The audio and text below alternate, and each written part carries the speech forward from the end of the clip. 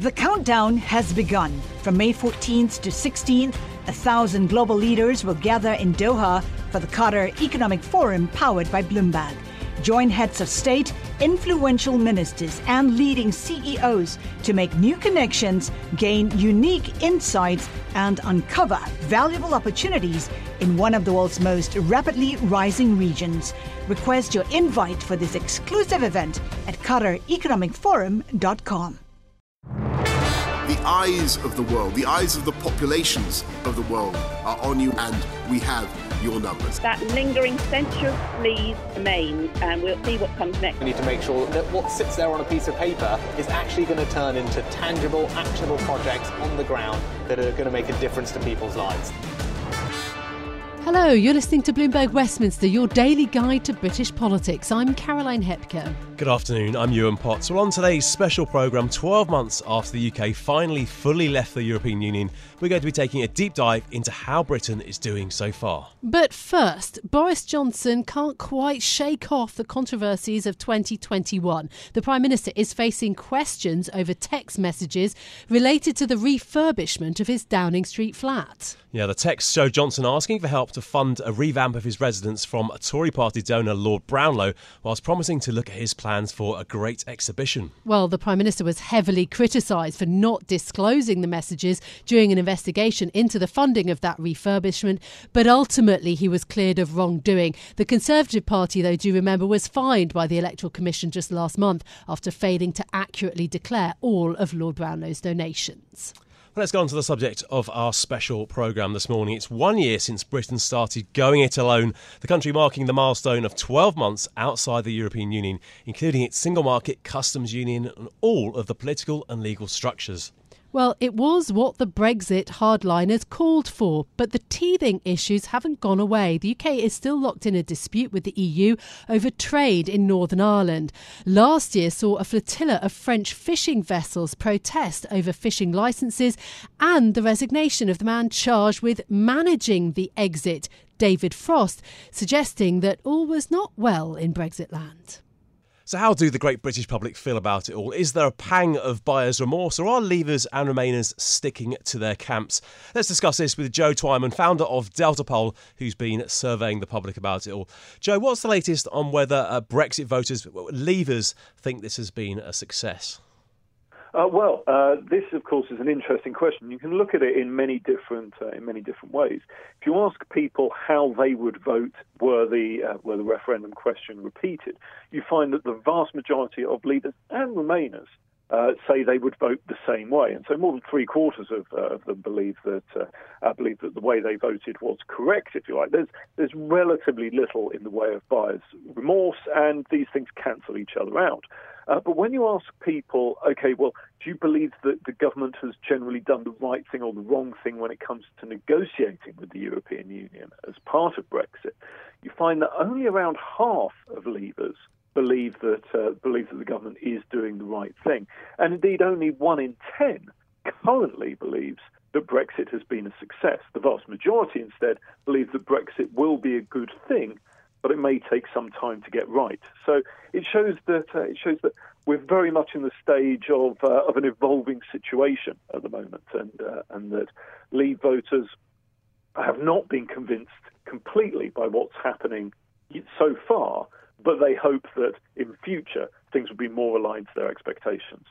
And what about those Remain voters? Have any of them changed their view? Because that's quite radical for the people that did vote to leave, that they think that it's not been handled well. So what about Remain voters?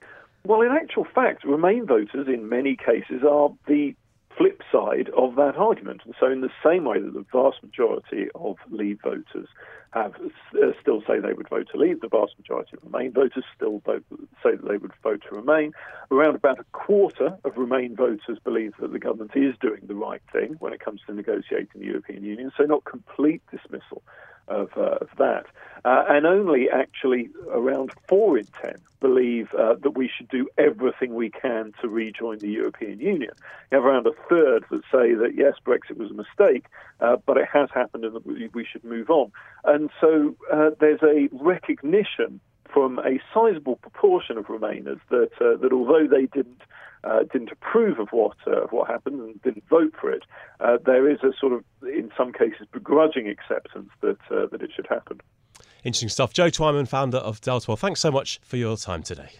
So, Brexit as a process rather than just a single event. Well, as we mentioned earlier, Lord Frost is out. Liz Truss, the Foreign Secretary, is in as the UK's current lead negotiator with Brussels. So how is this new chapter of the EU relationship actually going, and what next for it? Let's discuss with Jill Rotto, who's a researcher at UK in a Changing Europe, also Senior Fellow at the Institute for Government. Jill, welcome back to the programme. Thanks for being with us. How is this post-Frost organisation then of Brexit, and there are still some negotiations ongoing? Well, we don't really know quite exactly how the post-Frost organisation is going to work. What we do know is that Liz Truss, assisted by a new Minister of State for Europe, someone called Chris Heaton-Harris, will be chairing the Partnership Council. That's the big joint UK-EU committee that oversees the Trade and Cooperation Agreement, and the Joint Committee on the Withdrawal Agreement, which oversees the implementation, among other things, of the Northern Ireland Protocol. So they're doing that part of UK-EU relations. But Lord Frost did more than that. Lord Frost was also overseeing some of the work of a thing called the Border Group, which was looking at how you implemented the new UK border. That's an important part of the sort of process of Brexit, to get the UK border up and running properly. But also a really interesting piece, which they've been just recruiting for, called the Brexit Opportunities Unit. They went on quite a big sort of search to bring somebody in to head this up. And I think they were just only getting up and running when Lord Frost decided to walk. And just before he left, he made quite a big speech about how we need to seize the opportunities of Brexit. He was initiating a review of what we call retained EU law, all that back catalogue of EU law that we transferred over under Theresa May into the UK statute book. But he was going to say we need to look again to see whether that really fits what the UK want, and also looking for new opportunities around regulatory divergence, because he argued, and I think many other leavers might argue this too, that there's only any point in leaving if you use the opportunity leaving gives you to do things differently. If you're just basically going to follow EU laws but sit outside the single market, it was a bit of a self-defeating enterprise.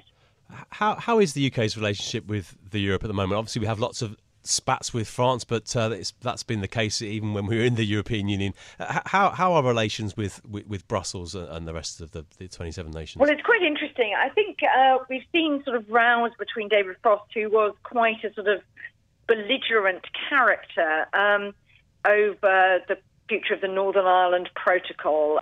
He published a white paper in the summer saying basically the thing needed to be massively rewritten.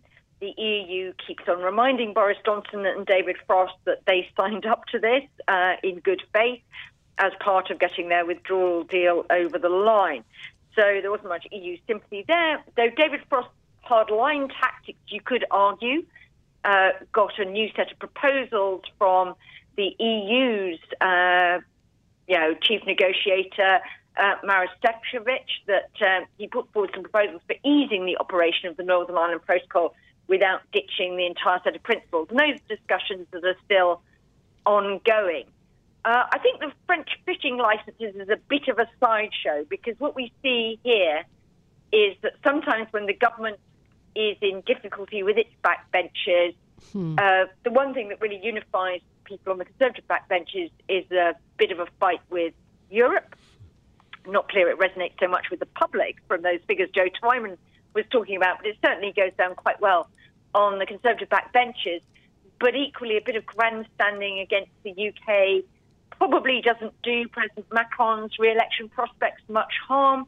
And what I thought was really noticeable about the fishing licence row was that the French were clearly a bit frustrated that they were raising these issues about the non-availability of fishing licences to French boats that couldn't prove historic rights to fish in waters, particularly around the Channel Islands.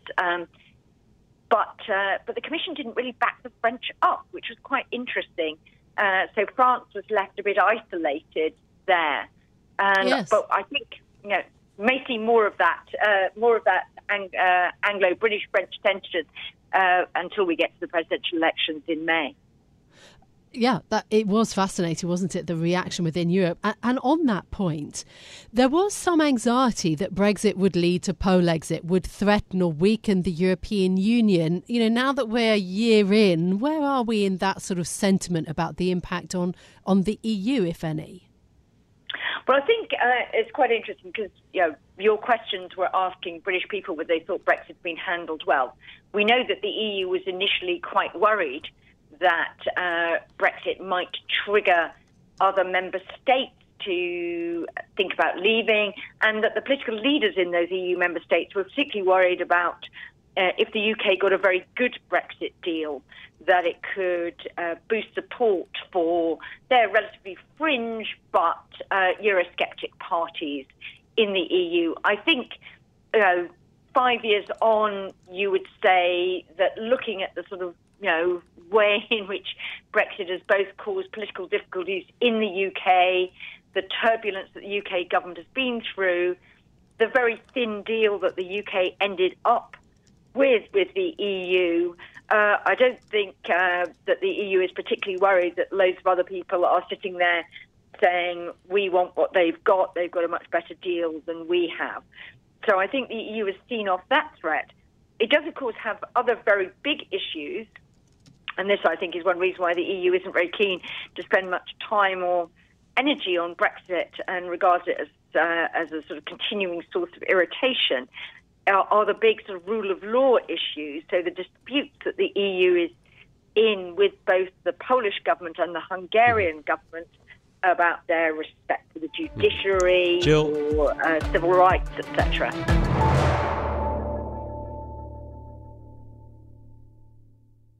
Join Bloomberg in San Francisco or virtually on May 7th for The Future Investor, Data-Powered Transformations. This 2024 event series will examine how data is not only playing a pivotal role in investment decisions, but serves as a driving force behind the construction of innovative, investable enterprises. This series is proudly sponsored by Invesco QQQ. Register at bloomberglive.com/futureinvestor/radio. Now, one of the big questions about Brexit was how it would impact the economy. New border controls come into force this month and have the potential to inflict economic damage on a pandemic-battered Britain. Well, the Office for Budget Responsibility says that Brexit has been a drag on growth. It's seen as cutting GDP by 4% over the long run as trade with close neighbours shrinks and new trade deals provide only limited opportunities. Well, let's get some analysis on this now with Michael Gassiorek, who's Professor of Economics and Director of the UK Trade Policy Observatory at the University of Sussex. Michael, thanks so much for joining us today. Now, UK-EU trade has suffered, but can you break down by how much? And is it possible to take a stab at separating the influence of the pandemic? Yes, so how to assess the impact of trade is quite complex precisely because there's various things are impacting on trade, not just Brexit, but also the pandemic. So if we separate out the period before January 2021, before the new agreement with the UK came into force, we see that the share of UK goods trade with the EU, so exports, about 50% of our exports went to the EU and about 55% of our imports. Now, prior to the end of 2020, there was not much change in those shares. There was probably a bit of a fall in the share of imports from the EU, and that's with regard to goods trade. With regard to services trade, there's more evidence that even prior to 2021, there was already a beginning of a decline in the share of UK services exports and imports with the EU. Now, I've talked about both goods trade and services trade because it's really important to understand that the UK is an important exporter, trader of services as well as goods. In 2020, just over 40% of our exports in 2020 were in services. And if you compare that to about 15 or 20 years ago, it was only 25%. So when thinking about UK trade, it's actually really important to think about goods and services. Now back to your question as to the impact of Brexit on UK trade. You're right, you do need to separate out the impact of Brexit and the impact of other factors such as COVID. And also, when one hears statistics such as, the UK trade has declined with the EU, you always have to ask yourself the question, relative to what? What's the benchmark here? What are we comparing to? So what we've done is to look at that UK trade. And if you look at UK trade in 2021, in comparison to UK trade over the preceding 3 years, it appears that, using the very latest data that came out a month or two ago, that UK exports to the EU are down by about nearly 14%, and UK imports are down by nearly 24%. These are big numbers. If you go back to what I said earlier, that roughly 50% of our trade is with the EU, and you've got, in aggregate, a decline of about 14% in exports and 23% in imports. These are big amounts. Yeah, I think it's interesting and important that you make those points, that it's very easy for the figures to be muddied, especially when it's so politically charged. What about then the trade that the UK is doing with the rest of the world? Is that gaining? Do we see compensation both in terms of goods traded and services traded? Again, the pandemic has been tricky in terms of its effects. Yes, so what in this work that we're doing, one is also looking at the impact with the rest of the world. There's not much evidence of an increase in trade with the rest of the world. Now, obviously, if the share with the EU is going down, in some sense corresponding with the share with the rest of the world must conversely be going up. But what other evidence has shown is that as a result of Brexit, UK total trade with the EU and the rest of the world may be down by as much as 15%. So UK trade has suffered in total as a result of Brexit, it appears, but also UK trade has suffered in particular with the EU. As I said, that seems to be worse on imports than exports. Now, that's quite interesting, because if you'd asked people in kind of December of the preceding year, so just over a year ago, what they would have expected, most people would have expected a bigger hit on exports than on imports. What's happened appears to be the reverse. And the hit on exports primarily occurred in January of last year, so a year ago. And since then, for many sectors, it has recovered, not for all. And that's quite important to understand as well. So it's not just that exports are down with the EU. For some sectors, they're down by a lot. In textiles, clothing and leather, they could be down by as much as 60 or 70%. That's a big, big decline in trade. And just to be clear, that is trying to separate out the effect of the pandemic. You think these are underlying effects? Yes, absolutely. This is by controlling for the effect of the pandemic. Nevertheless, in some sectors, exports are down significantly. In others, they've recovered. Whereas for imports, we see that they're down pretty much across all sectors and substantially. Yeah, I think that's an interesting idea, isn't it? I'm not sure that anybody in the UK understood how much Britain had been absorbed into the EU, and that perhaps outside it would be seen as too small a market to sort of bother with, if I can put it that way. Look, obviously the focus of the government, a lot of businesses in Britain, is on growth and is on looking for new markets. Have the trade deals that the government's managed to do with some parts of the rest of the world landed us any significant benefits? I mean, what I've read so far in the last few months, Australia and so on, the deals aren't going to make that big a difference. What's your view? Essentially, I agree with what you've just said. So what the UK has done is, as a member of the EU, when we were a member of the EU, we were part of a whole bunch of free trade agreements. Most of those, the UK government has been very successful in what's called rolling these over. And so essentially trying to continue the sorts of arrangements that we had with those countries as a member of the EU, now as an independent trading nation. Now, those deals, various reasons, are not quite as good as what we had before, but by and large the government has done a good job of rolling these over. And some of the important ones, such as with Canada and Korea, need to be renegotiated within a year or two. So they were, if you like, temporary rollovers.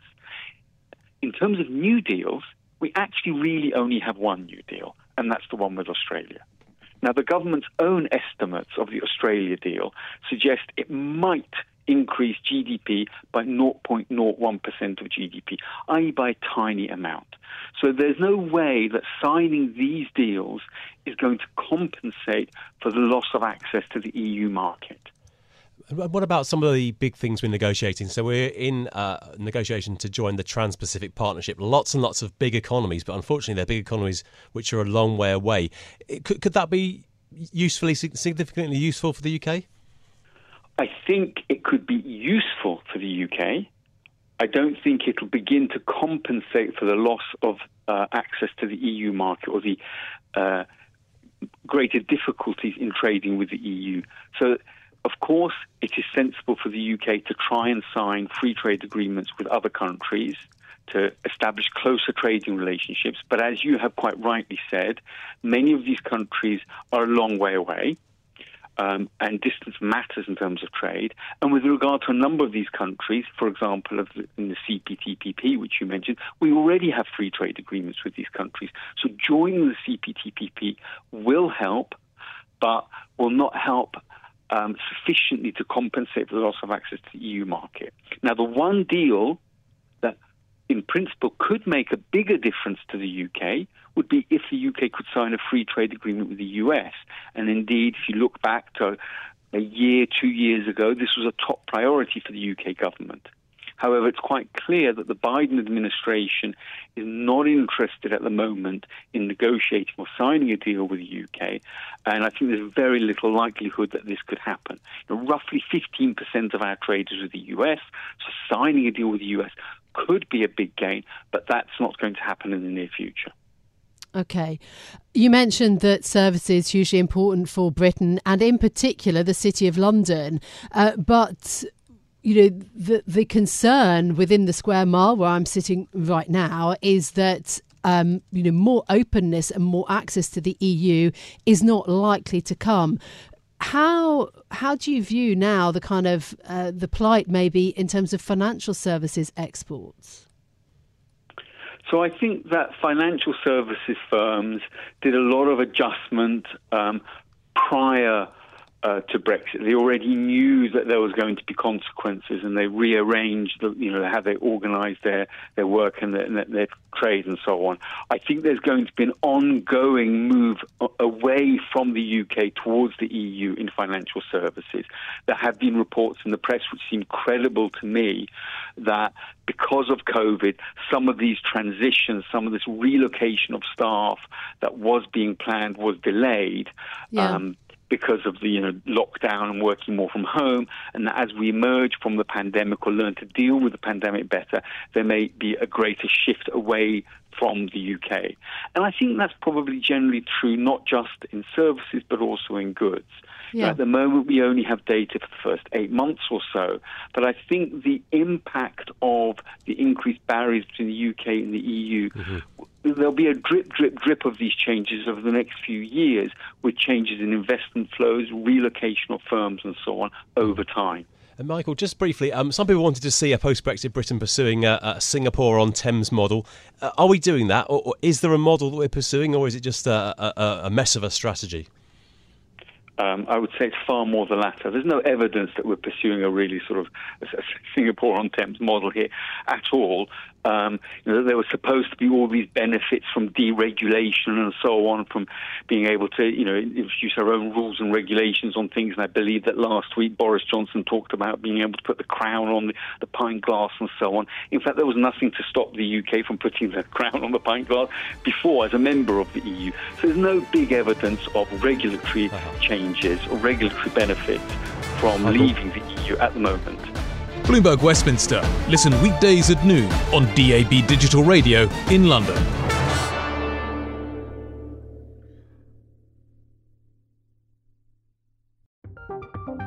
From Silicon Valley to Wall Street, the promise and perils of artificial intelligence are playing out on the world stage. But what will the next phase of AI adoption look like?